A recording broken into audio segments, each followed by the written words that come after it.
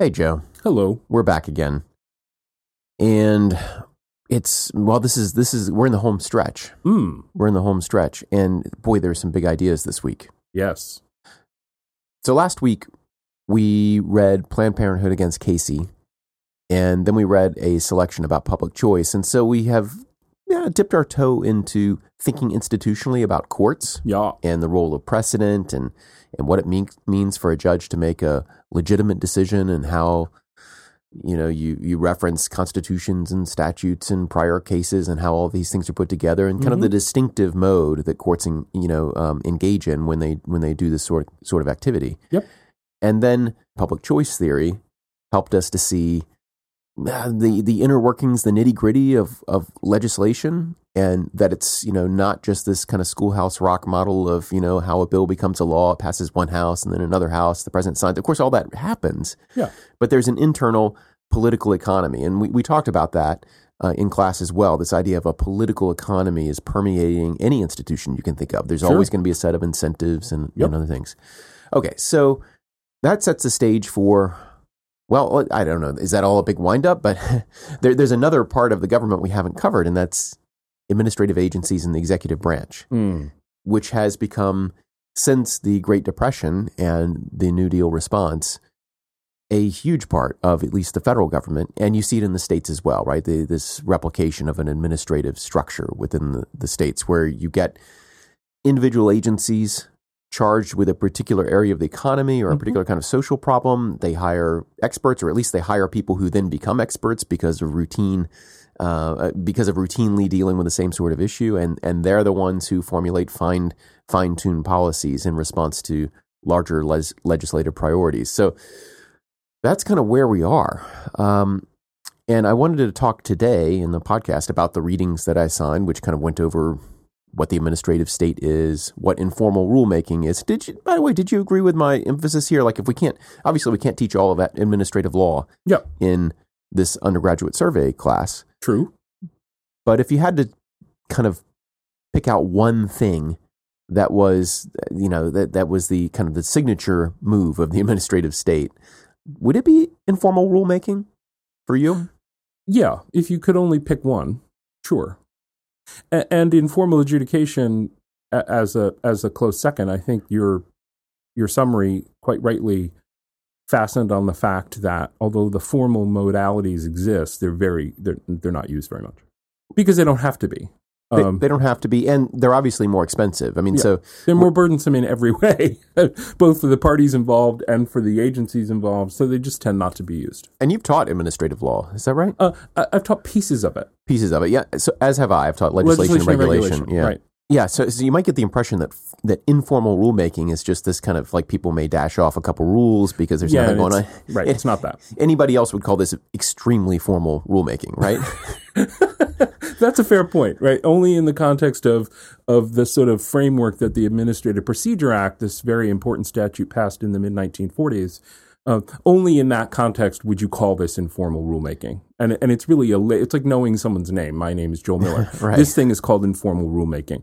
You could also more descriptively call it notice and comment rulemaking. As I indicate in the text as well. So this formal rulemaking and formal adjudication, as the court has held, are only required when Congress uses what approaches magic words. You have to make a decision on the record in a public hearing or with a hearing. So something indicating a notice and the opportunity to be heard by particular people, right? And particular elaborate standards go with that, maybe even cross-examination, et cetera. But informal rulemaking is probably what most people intuitively think of when they think of administrative agencies, when they think of the EPA, when they think of the National Labor Relations Board, when they think of other agencies, whether independent agencies or executive departments, when they think of the federal government acting and they hear in the news about some action by a federal agency, they're probably hearing about informal rulemaking. Yes, and the example that you gave, and I thought it was great that you provided an example, the country of origin labeling example with the notice of proposed rulemaking, providing a great example, a very concrete example and a contemporary example of the sorts of things that are involved in rulemaking. Here's the problem. Here's a description of the sorts of issues we're trying to tackle, sort of a basic rationale of what we're trying to do. Here's the draft rule that we're considering. Can you please offer us comments on that? And that way people can, whoever they are, and it could be affected businesses, it could be affected customers, it could be all sorts of people, basically whoever knows about it and can comply with the submission standard, which is very, very easy. They tell you where to send things, and if you send things there, they will be looked at and put in the mix of all the things. You can do it on the web now. Yeah. So lots of public participation, certainly by structure, and so calling that informal, I mean, yeah, there's a thing more formal than that. Right. But it's like calling a suit informal because there's black tie tuxedo. Right. Yeah, true, but most people don't think of wearing a suit as informal dress. Yeah, I can think of some, but you don't want to hang out with them.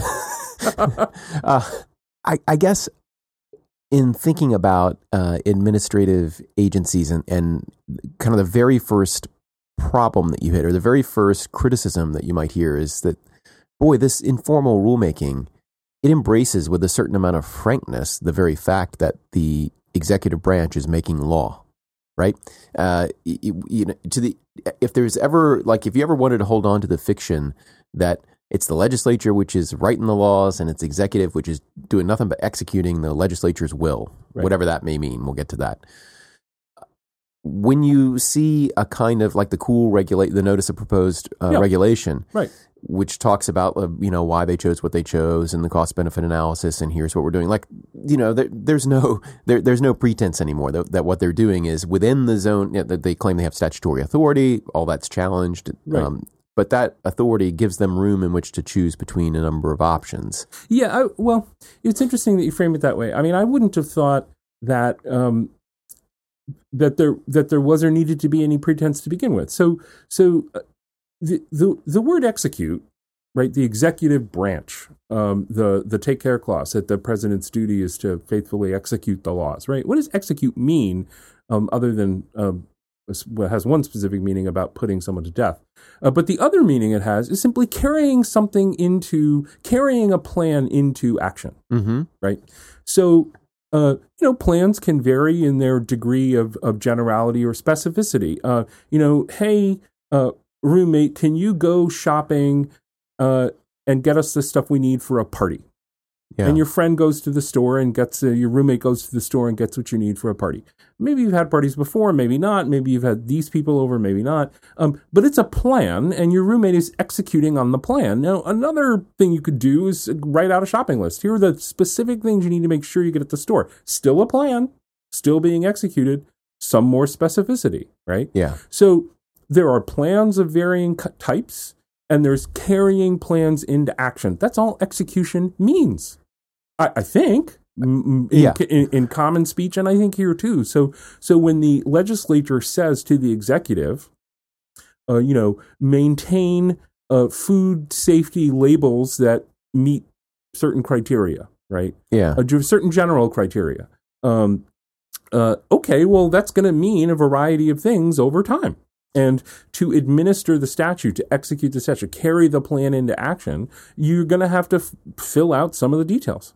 Well, let's yes. So I don't understand either the pretense notion at one level or the surprise notion at another. It is what it is. This is what administration is. And by the way, it's been going on. You're right to say the New Deal caused the administrative state to explode. Yeah. But does everyone think George Washington, the first president, was doing absolutely everything in the executive branch? It's absurd, right? So administration has been going on. According to the comic books I've seen, he was. Yeah.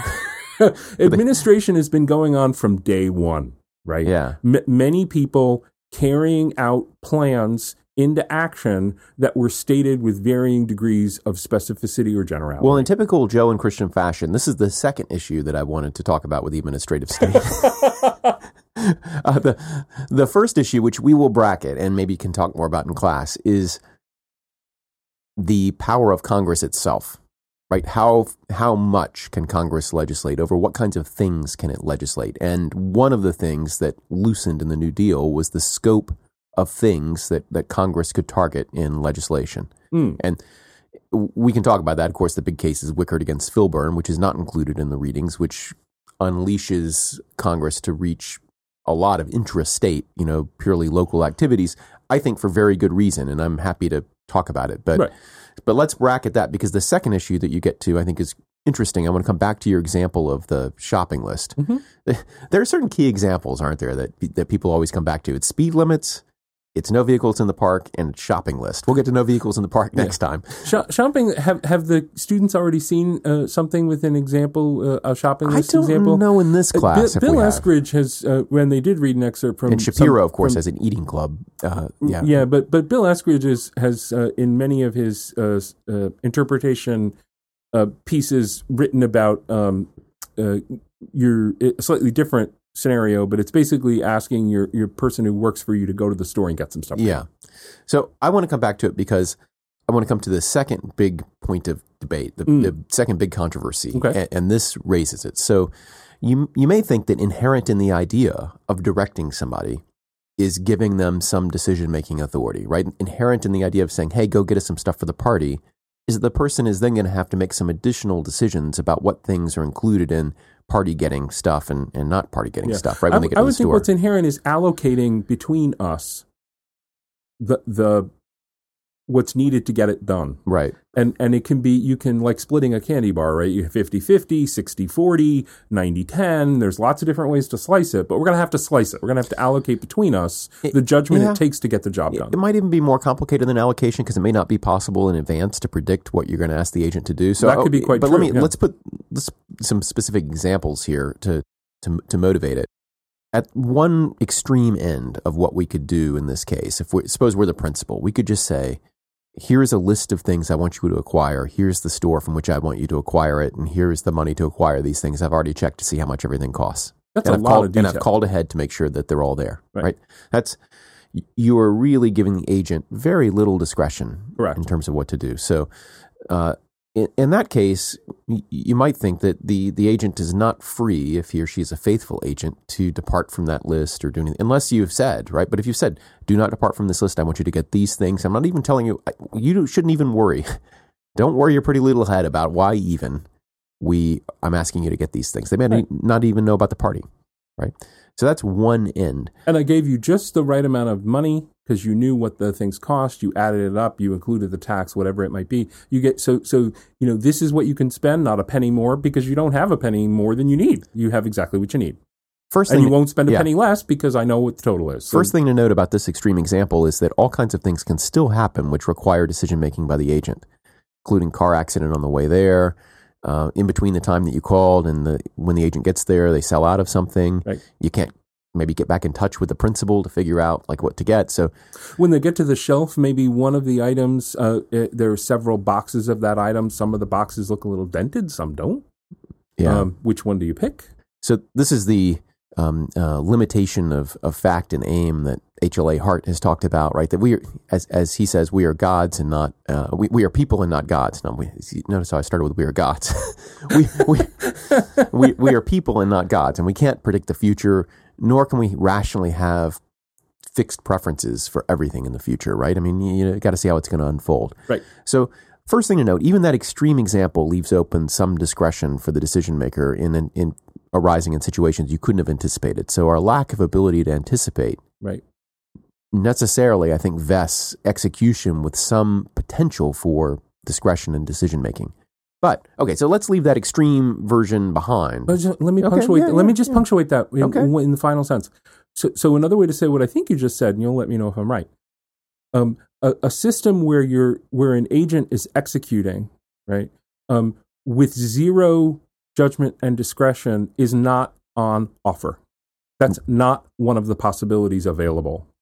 Right. So if you're approaching this entire project and asking, I want to figure out the way to do an agency executing with zero discretion and judgment, that's really not possible. Right. I want them to be a computer, and I want to hit run and I want them to run the program that I've typed, right? Yeah. Like even there, what happens if the computer is, the power is cut? Right. Do you plug it back in? Not going to work. Yeah. Right? So that's really important to notice. Yeah. Because I agree with you that that's the case. But even if I didn't, I would want to people to really notice what you just said. Because I think that's super significant.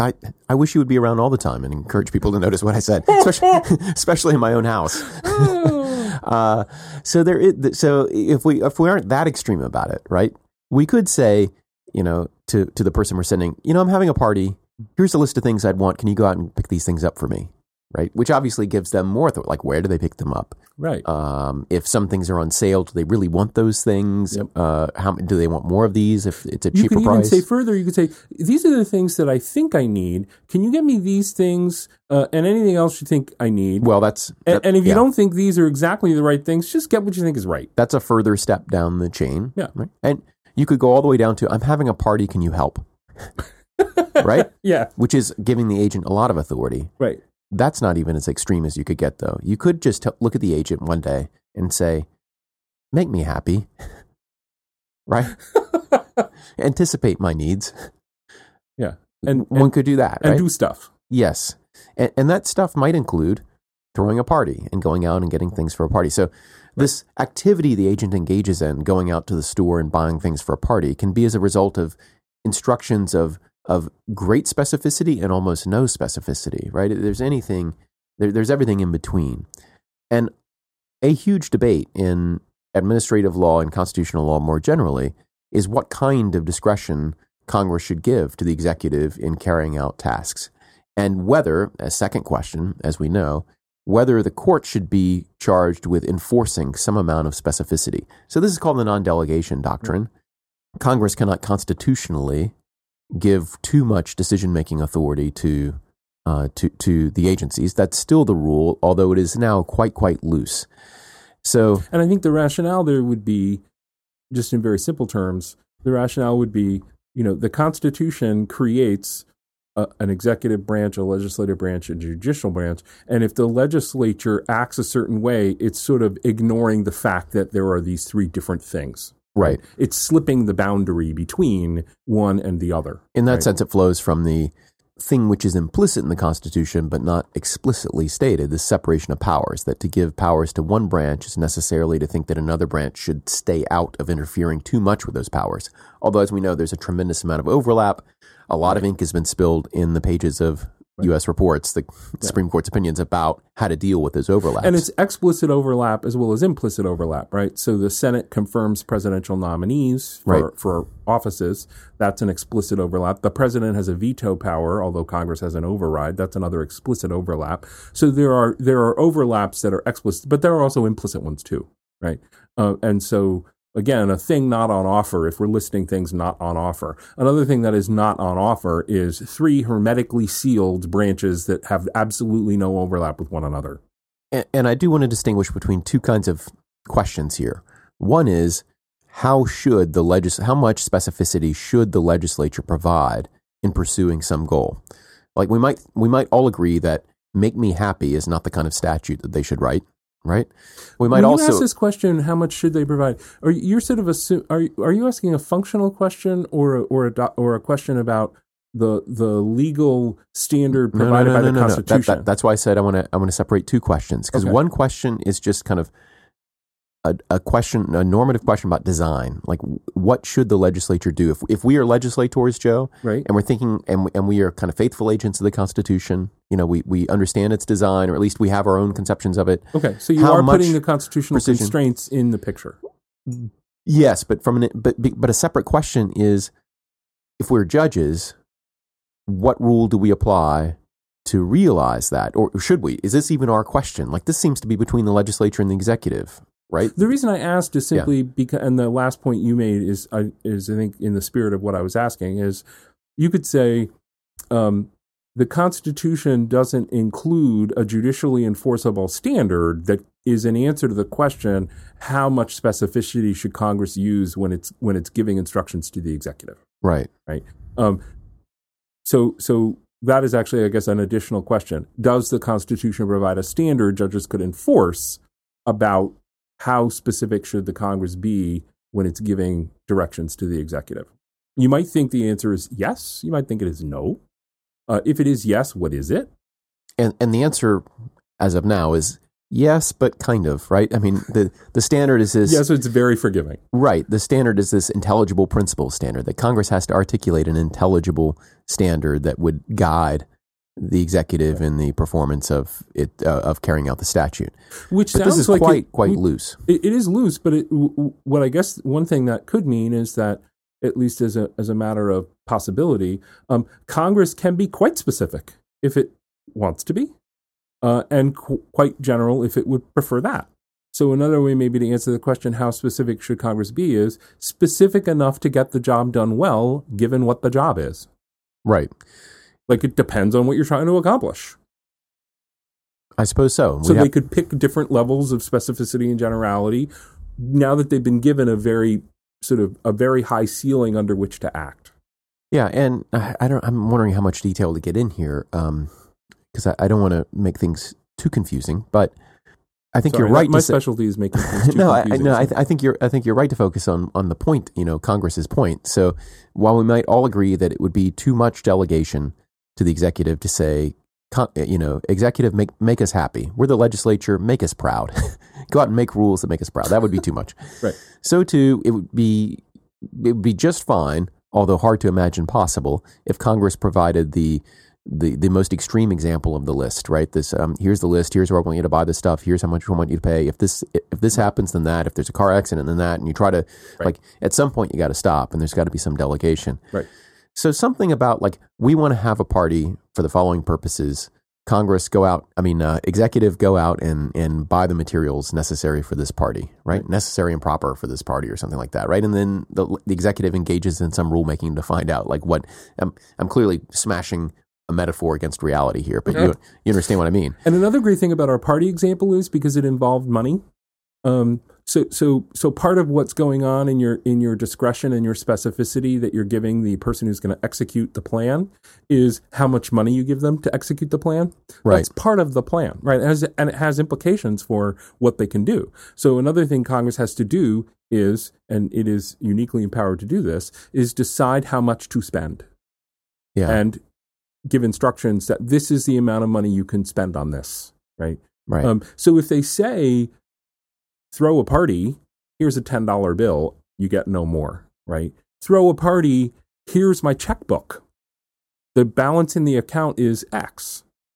Spend however much of it you need to spend. Totally different party, right? Depending on who answers the checkbook. And the other thing Congress does is as the party is being prepared for and after it's thrown, they will call the party planners before it. I mean, we are really riding this metaphor, aren't we? But there will be congressional hearings, which can be unpleasant.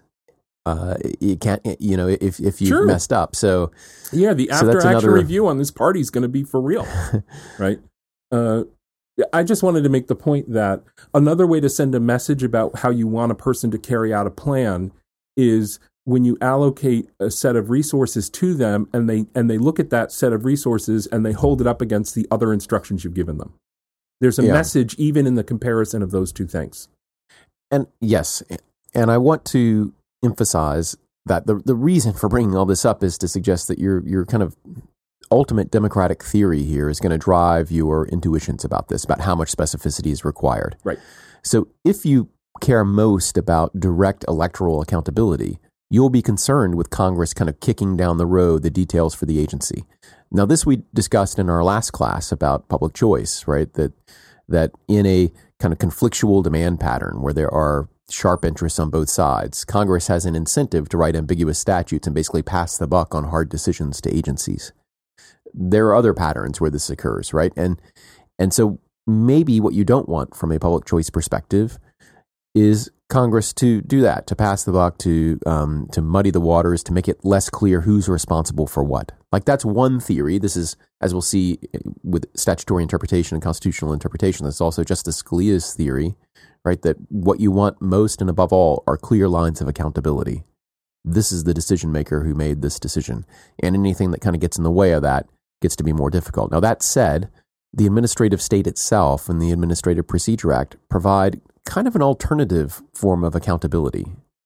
And in a way, as you see from the notice of proposed rulemaking and the whole process of notice and comment, the possibility of democratic participation is, well, compared to what is my influence with my members of Congress or certainly my senators, it seems to be pretty weak, right? I mean, you can write letters, you can call, and maybe you can acquire constituent services pretty easily because that's low cost. You can get staffers to do that. But in terms of impacting pieces of legislation and particular points of legislation, I guess there's the notice and comment form on your congressperson's website that you can fill out.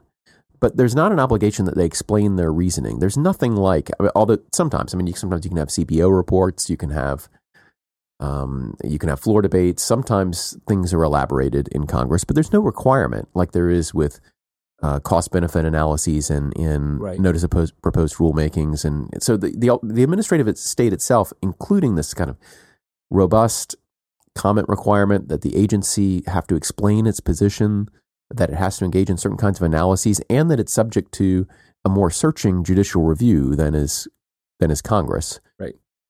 All those combine maybe to create a kind of policymaking apparatus which is more responsive to the public than is the legislature, which you could study and find out that maybe is actually not responsive at all to the median voter. Right. Yeah. What do you think about that? I think that is an excellent hunch. But, there is this concern, right? We don't vote for the Secretary of Agriculture. We don't, much less the undersecretary of this or the head of the Bureau of Land Management. Although we do vote for, the person who appoints those people stands for election. That's the president. The persons who pass on those nominations, senators, they stand for election. House members don't get to vote on confirmation, but they do get to hold oversight hearings of various types and get to engage in the appropriations process. In fact, have to initiate the appropriations process in the House. So I think if your model is, are there various points of electoral accountability that create pressures and influences? The answer is obviously yes. Yeah. Even in the agency context, right? Now, why do it at all? Why do all this agency stuff? Well, I would think a big part of the reason is to bring expertise to bear. That agencies, because of their focus and resources and attention, can engage in a kind of development of expertise and a deploying of that expertise that we think makes us better off. If it doesn't make us better off, we should stop. So I guess at some level, in reviewing drugs or pollution, I can have PhDs in biomedical science rather than whoever happens to be on a congressperson's staff doing this sort of thing. Right, or whoever happens to run for Congress, him or herself. Right. The Federal Communications Commission, which has been around, it was created as a part of in the general New Deal era that you mentioned. Right. Regulating, among other things, the broadcast spectrum, radio stations, TV stations, cable. Radio technology, television technology, telephone technology, last many years playing a role in the sort of open internet rules of the road. A lot of the people who work for the FCC have expertise in the various telecommunications technologies that we were just listing, right? So, getting those people together and getting them to focus on a problem and coming up with various ways to solve the problem, given policy priorities that have been set forth for them by Congress, is Congress itself going to do that? Not clear, but very unlikely. I mean, it's not clearly impossible, but it just doesn't seem particularly likely. Yeah, more likely that they would want, if you were designing a system from the ground up and you knew that Congress people would not be permanent fixtures within the legislature, maybe even want them to turn over often. Perhaps that's what you want, and you want them to be true representatives of the people. You might want them to be able to say, you know what, we want safer drinking water, and therefore I want this group of PhDs to study, what chemicals are harmful and to do this and to write rules that accomplish the following objective. I want, kids to be able to drink this water and not get cancer, right? Within certain bounds. I mean, I want to, within a certain margin of safety, and maybe I can specify that to some degree, but but like you figure out whether there can be toluene in the water and how much. I mean, that sort of thing, right? Well, because there is an answer to get. There is an answer to get. There is a basic right and wrong of it within a margin of error, and it is important that it be right. Yeah. Well, there are a few other questions about the administrative state at a macro level that we won't deal with now because I want to turn to the last one. But there are things like, should the president be able to fire at will anybody in the executive branch? This is the question of how unitary the executive branch should be. How much policymaking authority should the president have vis-a-vis other actors? Should there even be independent agencies? And the answer is there are independent agencies. They are insulated from the president. Some heads of agencies can only be fired for good cause. Some have a statutory mandate to maintain a certain partisan balance. There are a lot of vehicles by which Congress has tried to insulate some public bodies, some which are executive in nature, from direct control by the president, including the Federal Election Commission. I mean, these kinds of things, right? Yep. So that's a separate question because there are people who think that that disrupts the lines of accountability, and that even though you might think that insulation it creates independence, and independence is always good, maybe accountability is more important. And the one person that the public has the power to hire and fire is not the commissioner of the FEC, but the president of the United States. Mm-hmm. So there's that kind of debate. But I want to turn to Chevron, which is maybe the biggest deal in administrative law. What would you say if you had to say what's the biggest deal in other than the right answer is the New Deal? But if we take the New Deal off the table, right? What's the biggest deal? Chevron and its progeny. It's funny. A person I know from the other law school I used to work at, and who is older, been a law professor for a long time, was active in an administrative law teacher and active in the field for a long time. Told me, and I had no reason to doubt him. When Chevron was decided, it wasn't perceived as that big a deal. Huh. It was perceived as sort of a ho-hum, like not a significant, not a major sort of administrative law principle, which is simply a way of saying, at least from his point of view, that it kind of restated a settled idea about how courts should treat administrative agency work product when it comes to interpreting statutes. Yeah. And I mean, so all we've talked about so far, I mean, so you might think, let's separate this from the non-delegation concern. Right. So going back to the example of the party, okay, we've asked, like, what is it okay? In other words, as a conscientious legislator, or maybe even as a court looking at legislative delegation, what's okay for Congress? How general can it be? Can it say go out and buy stuff for the party, right? Or does it need to provide a list? That's the kind of question you might ask with delegation. What does it have to do? The Chevron question is different, though.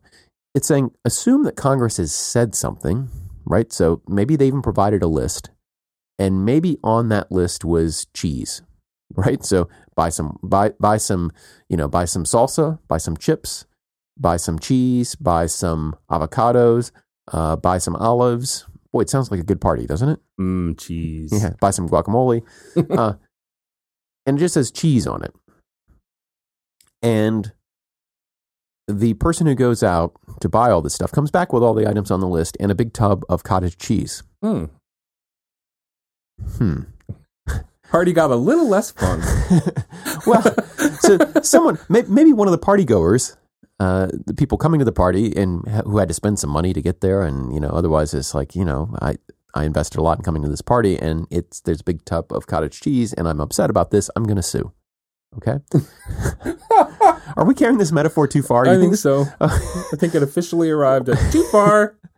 There's no actual shark jumping in the metaphor, but so the issue is, like, we could certainly say that, you could criticize the person for buying cottage cheese. Boy, the agent here made a really bad decision. Should have bought this other kind of cheese. Or at least a surprising one, right? Yeah, because the other things on the list, what parties are usually like, right? But that have happened in the past.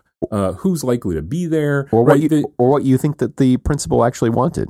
Right. Well, of course, all of those things bear on what one thinks the principal actually wanted. If the principal didn't say, when I said cheese, I meant this kind of cheese and not that kind of cheese. Not that kind of cheese. And you can play the game. Well, why didn't you say more about the cheese? Right. Well, because you could have always, you can always play that game in both directions. You could have been more specific about the cheese. Fair enough.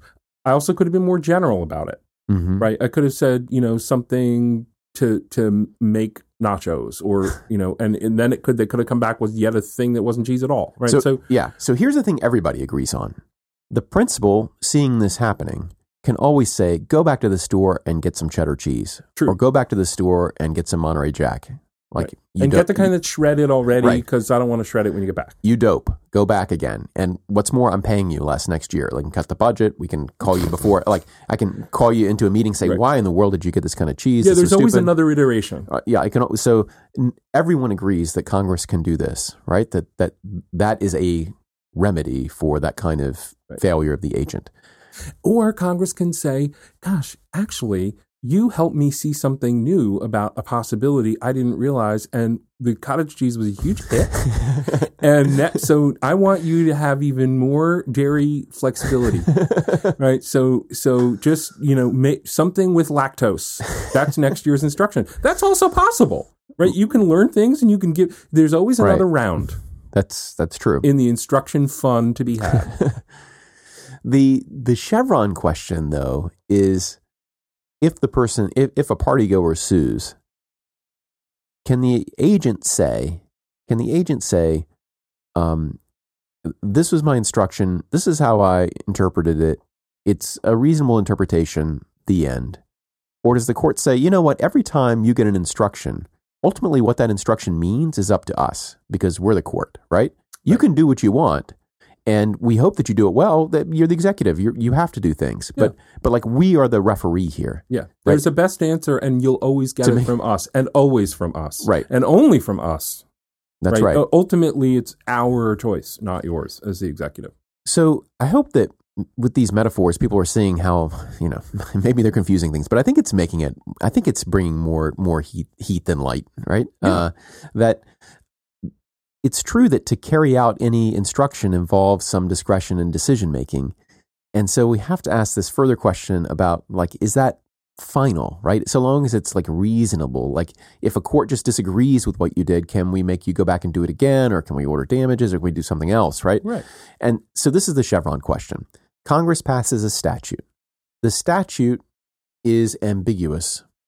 And ambiguity, and it's often used in Chevron analysis. Like, if the statute's ambiguous or there's a gap in it, then the agency can kind of fill that gap or can choose. That's the conventional way to state. But there's also vagueness, right? And ambiguity and vagueness are two different kinds of terms. Ambiguous is usually used to refer to a term that has two different senses to it. Like, the example I always have heard is tense, right? Tense can refer to like the kind of the temporal meaning of a verb, right?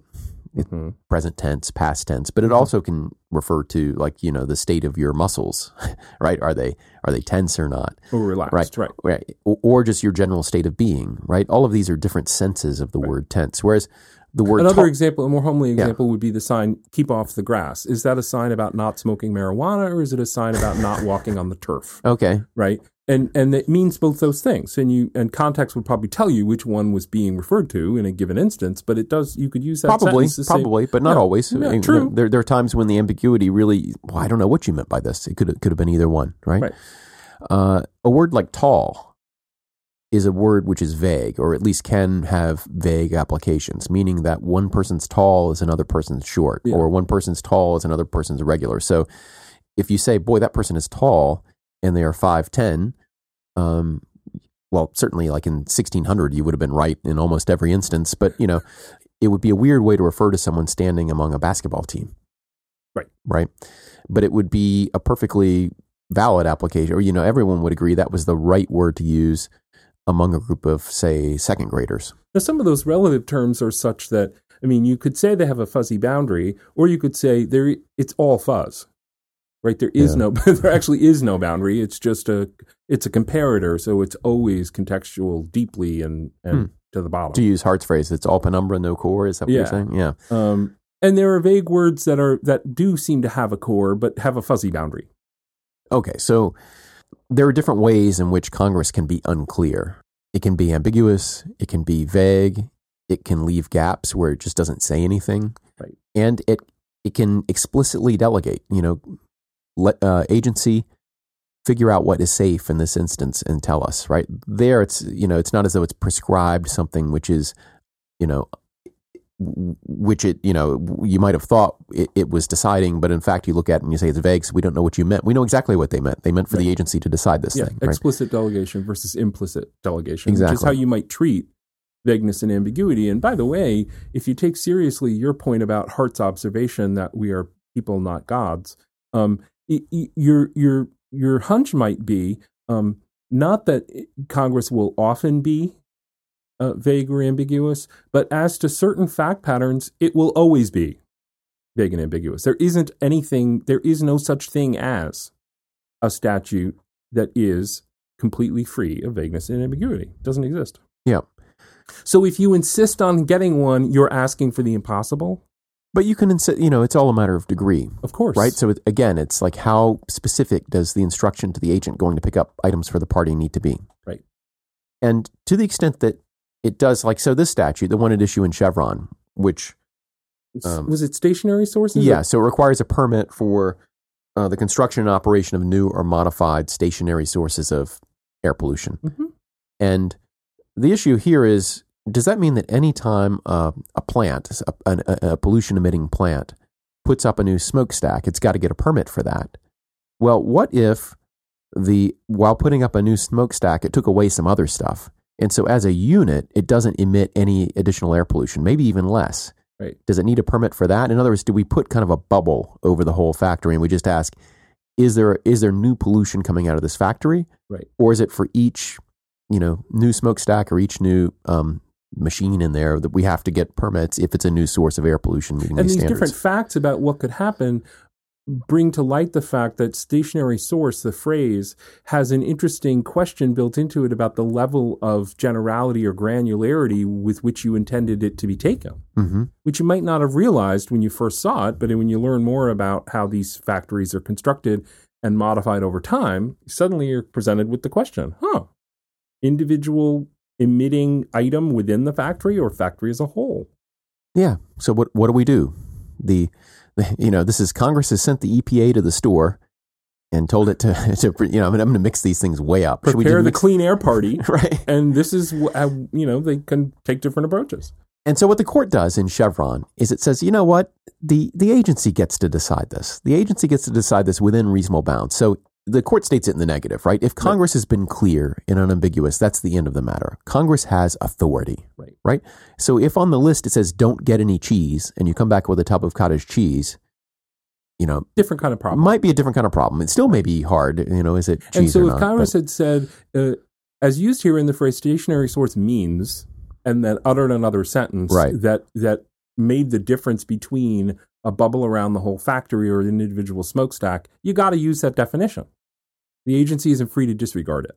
And they even say, they have this line, if the intent of Congress is clear, that is the end of the matter. For the court as well as the agency must give effect to the unambiguously expressed intent of Congress. This is in Chevron. Notice the emphasis there on intent, which we'll talk about next time when we talk about statutory interpretation. Yeah, and what does it mean for Congress to be clear? You might have some serious arguments about that. Right. But for now, I think it's enough to observe that the court concluded that when Congress is clear, because it has authority, and that comes from the Constitution, and this is I would say this is the least controversial part of any of this, right? That Congress has the authority to make policy, at least where it has that authority, meaning within the Commerce Clause and other powers granted to it by the Constitution. The agency is not free to depart from that, right? So if they say... Nor is the court. Right. So if everyone agrees that something is a new or modified stationary source, the agency is not free just to say, yeah, but we just don't think it's a good idea in this case for other reasons. Like Congress has told you to regulate in that. So you can't write a rule that creates exceptions that aren't there if it's clear that Congress didn't mean for you to write those exceptions. And the court, as you point out, is also not free to do that, right? That I hesitate as soon as I say these things because you and I are both thinking of 100 different counterexamples to this, right? But I think in general that holds up, right? That Congress has authority, and it is the responsibility and duty of courts to respect that authority. Yeah, assuming no constitutional defect. That's right. Yes. So Chevron step 1, as they say, is the statute ambiguous? It's called step 1. You'll hear this often. And if it's ambiguous within the broader meaning of ambiguous, meaning that there is some gap that Congress has not filled, either because it has used a word which is unclear and whether it means one of 2 or 3 or 4 things, or if it has used a vague word where people could fill it up differently, or if it has left a gap, or if there's an explicit delegation, right? Right. So instead of ambiguous, you could say, is it explicitly or implicitly delegated to the agency to figure out what to do? Well, if the answer is no, then you do what the statute says to do because it hasn't been delegated explicitly or implicitly. If the answer is yes, then you would ask, well, what did the agency do and is it reasonable? All right, so there has to be another part to this because it can't just be enough that we say, because we could ask about the shopping list, right? Is it ambiguous? So I say cheese. There are a lot of, that I don't know if it's ambiguous, but it's certainly vague because there are many different kinds of cheese, right? So when we say yes, okay. Well, what do we do with that? One thing we could say, well, when it's vague or ambiguous, then the agency is free to do whatever it wants. And so the fact that they came back with cottage cheese is fine. If they'd come back with, a tomato, right? And they said, well, cheese is ambiguous, and so we came back with a tomato. Yeah. Okay, should we do that? Should we allow that? Or should we say, wait a minute, under anyone's conception of cheese, this is not that, right? So, so you've not been a faithful agent exercising the discretion that kind of ambiguous or vague term gives you. So this is Chevron step 2. The court says that just because there is this gap or this gap in meaning does not mean that the agent can do whatever it wants. The agency has a responsibility to be a faithful agent, which they realize by saying that the agency's interpretation will be upheld when it is permissible, or sometimes they use the word reasonable. Yet again, the word reasonable, yet again, making it into the law, right? So the agency faced with an explicit or implicit delegation through some gap or some explicit instructions, asked to go out and do something, has authority to fill that gap, but the court will only uphold it if that gap filling is reasonable. But that said, if the court says, you know what, writing on a clean slate, we would have come out the other way here. Like we would have written a completely different rule than you wrote. The best thing, all things considered, would have been for you to buy this kind of cheese. That's what we conclude, and therefore that's what you should have done. Or all things considered, the best answer would have been to use the bubble rule, not the individual smokestack rule. Therefore, that's what you should do. Yeah. That's a very different approach. Instead of asking, is what the agency did within the zone of reasonable answers, given that there is the explicit or implicit delegation. Now, why? Why should they do this? And why should who do what? The court. Do what? I'm about to get to that. So why should they conclude that this step 1 and step 2 analysis is the right way to kind of police, from the court's perspective, this issue of delegation, vagueness, the kind of irreducible fact that an executive carrying out some task is going to have to make some decisions? How should the court treat those decisions that it makes? How should a court treat our agent party shopper, right? How should they treat this? And the court has concluded in Chevron that it engages in this 2-step analysis. First of all, finding out, was the zone of authority there because of ambiguity, vagueness, etc. Step 2, have they exercised that authority within that zone reasonably? Have they made a permissible construction of the statute? If so, we will uphold their construction of the statute, their interpretation, whether those are different, put it to one side, despite the fact that we might have come out differently had we been looking at this in the first instance. That is Chevron. Mm-hmm. And I just want to be really clear about that. That's what we mean by step 1 and step 2. Yep. There's all kinds of writing on this. There are people who say there's really no step 2. It's all one step. Fair enough. And because if you think about it, maybe it really is. And we haven't even mentioned step 0. We haven't even mentioned step 0, which is like, maybe not every agency interpretation should get this kind of deference. Like maybe only when the agency acts in a formal way, although that word formal is laden with all kinds of, as we know in admin law. Okay, so that's it. And the court, so why should it choose this? And the court talks about the relative expertise of the agency as driving this, right? So it's a mix of expertise and political accountability, right? In terms of the court's rationale. Well, yes. So it says, here, let me just read this, Okay. and we can wind it up with this. Judges are not experts in the field and are not part of either political branch of the government. Courts must, in some cases, reconcile competing political interests, but not on the basis of the judge's personal policy preferences. In contrast, an agency to which Congress has delegated policymaking responsibilities may, within the limits of that delegation, properly rely upon the incumbent administration's views of wisest policy to inform its judgments. While agencies aren't directly accountable to the people, the chief executive is, and it's entirely appropriate for this political branch of the government to make such policy choices. So, as you say, it is a mixture of expertise and accountability, but that accountability, of course, is a derivative of the accountability of the president, the chief executive, Sure. which we've already talked about as being maybe somewhat a weak signal. Yeah. Right? And congressional oversight and, yeah. Well, all the other, they don't mention that, but all the other things are Electoral accountability exactly. is, right. It's the branches other than the judicial branch. So this has engendered, over the years, a lot of controversy. I would say more so recently. I mean, Chevron has been a stabilizing influence in American law. Whether it's been applied consistently, and people are studying that, including people at our law school. Right. Very interesting stuff about this. And you can contrast the Supreme Court's use of the framework versus lower courts' use of the framework. Right. It does help dispose of a lot of cases where there would be close, issues of statutory interpretation. They say, well, they chose this. We can't say it's unreasonable. Therefore, uphold. We don't get into exactly what it means, which means that when the agency goes through the work, and you saw in the notice of proposed rulemaking for the cool regulations, the country of origin labeling things, a lot of work goes into that. By the way, this is going to be upheld. This is another reason why you might choose this rule that you just said it. If you think there are benefits to having the agent engage in reasoned analysis and reasoned decision making, you might choose the Chevron rule as a way to encourage them to engage in it. Yeah. Because if the alternative is, look, just come ask us and we'll give you the right answer.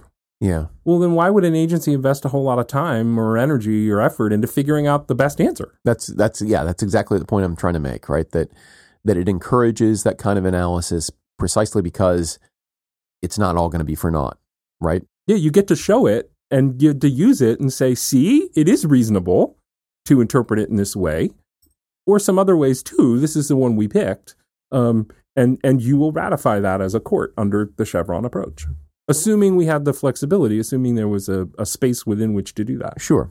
So one thing we'll talk about in class is Judge Gorsuch's kind of remarkable concurrence to his own opinion. He's not the only judge who does this. My judge was known for doing this, right? Writing a majority opinion. This is a bit of a barn burner. As someone who also clerked for a federal appellate judge, this is a bit of a Jeremiah ad. And is a little unusual, maybe a lot unusual in that regard. Yeah, and I want to emphasize a couple of things before we have the conversation about this, because he raises, I think we have all the tools in place now, including non-delegation, accountability, public choice theory, really to get a lot out of this opinion. Yep. But I want to emphasize that he's a conservative justice now, but this is not necessarily a pure liberal conservative divide, because Justice Scalia, of course, was one of Chevron's great advocates, right, on an accountability theory. Yeah, as Chevron itself articulates.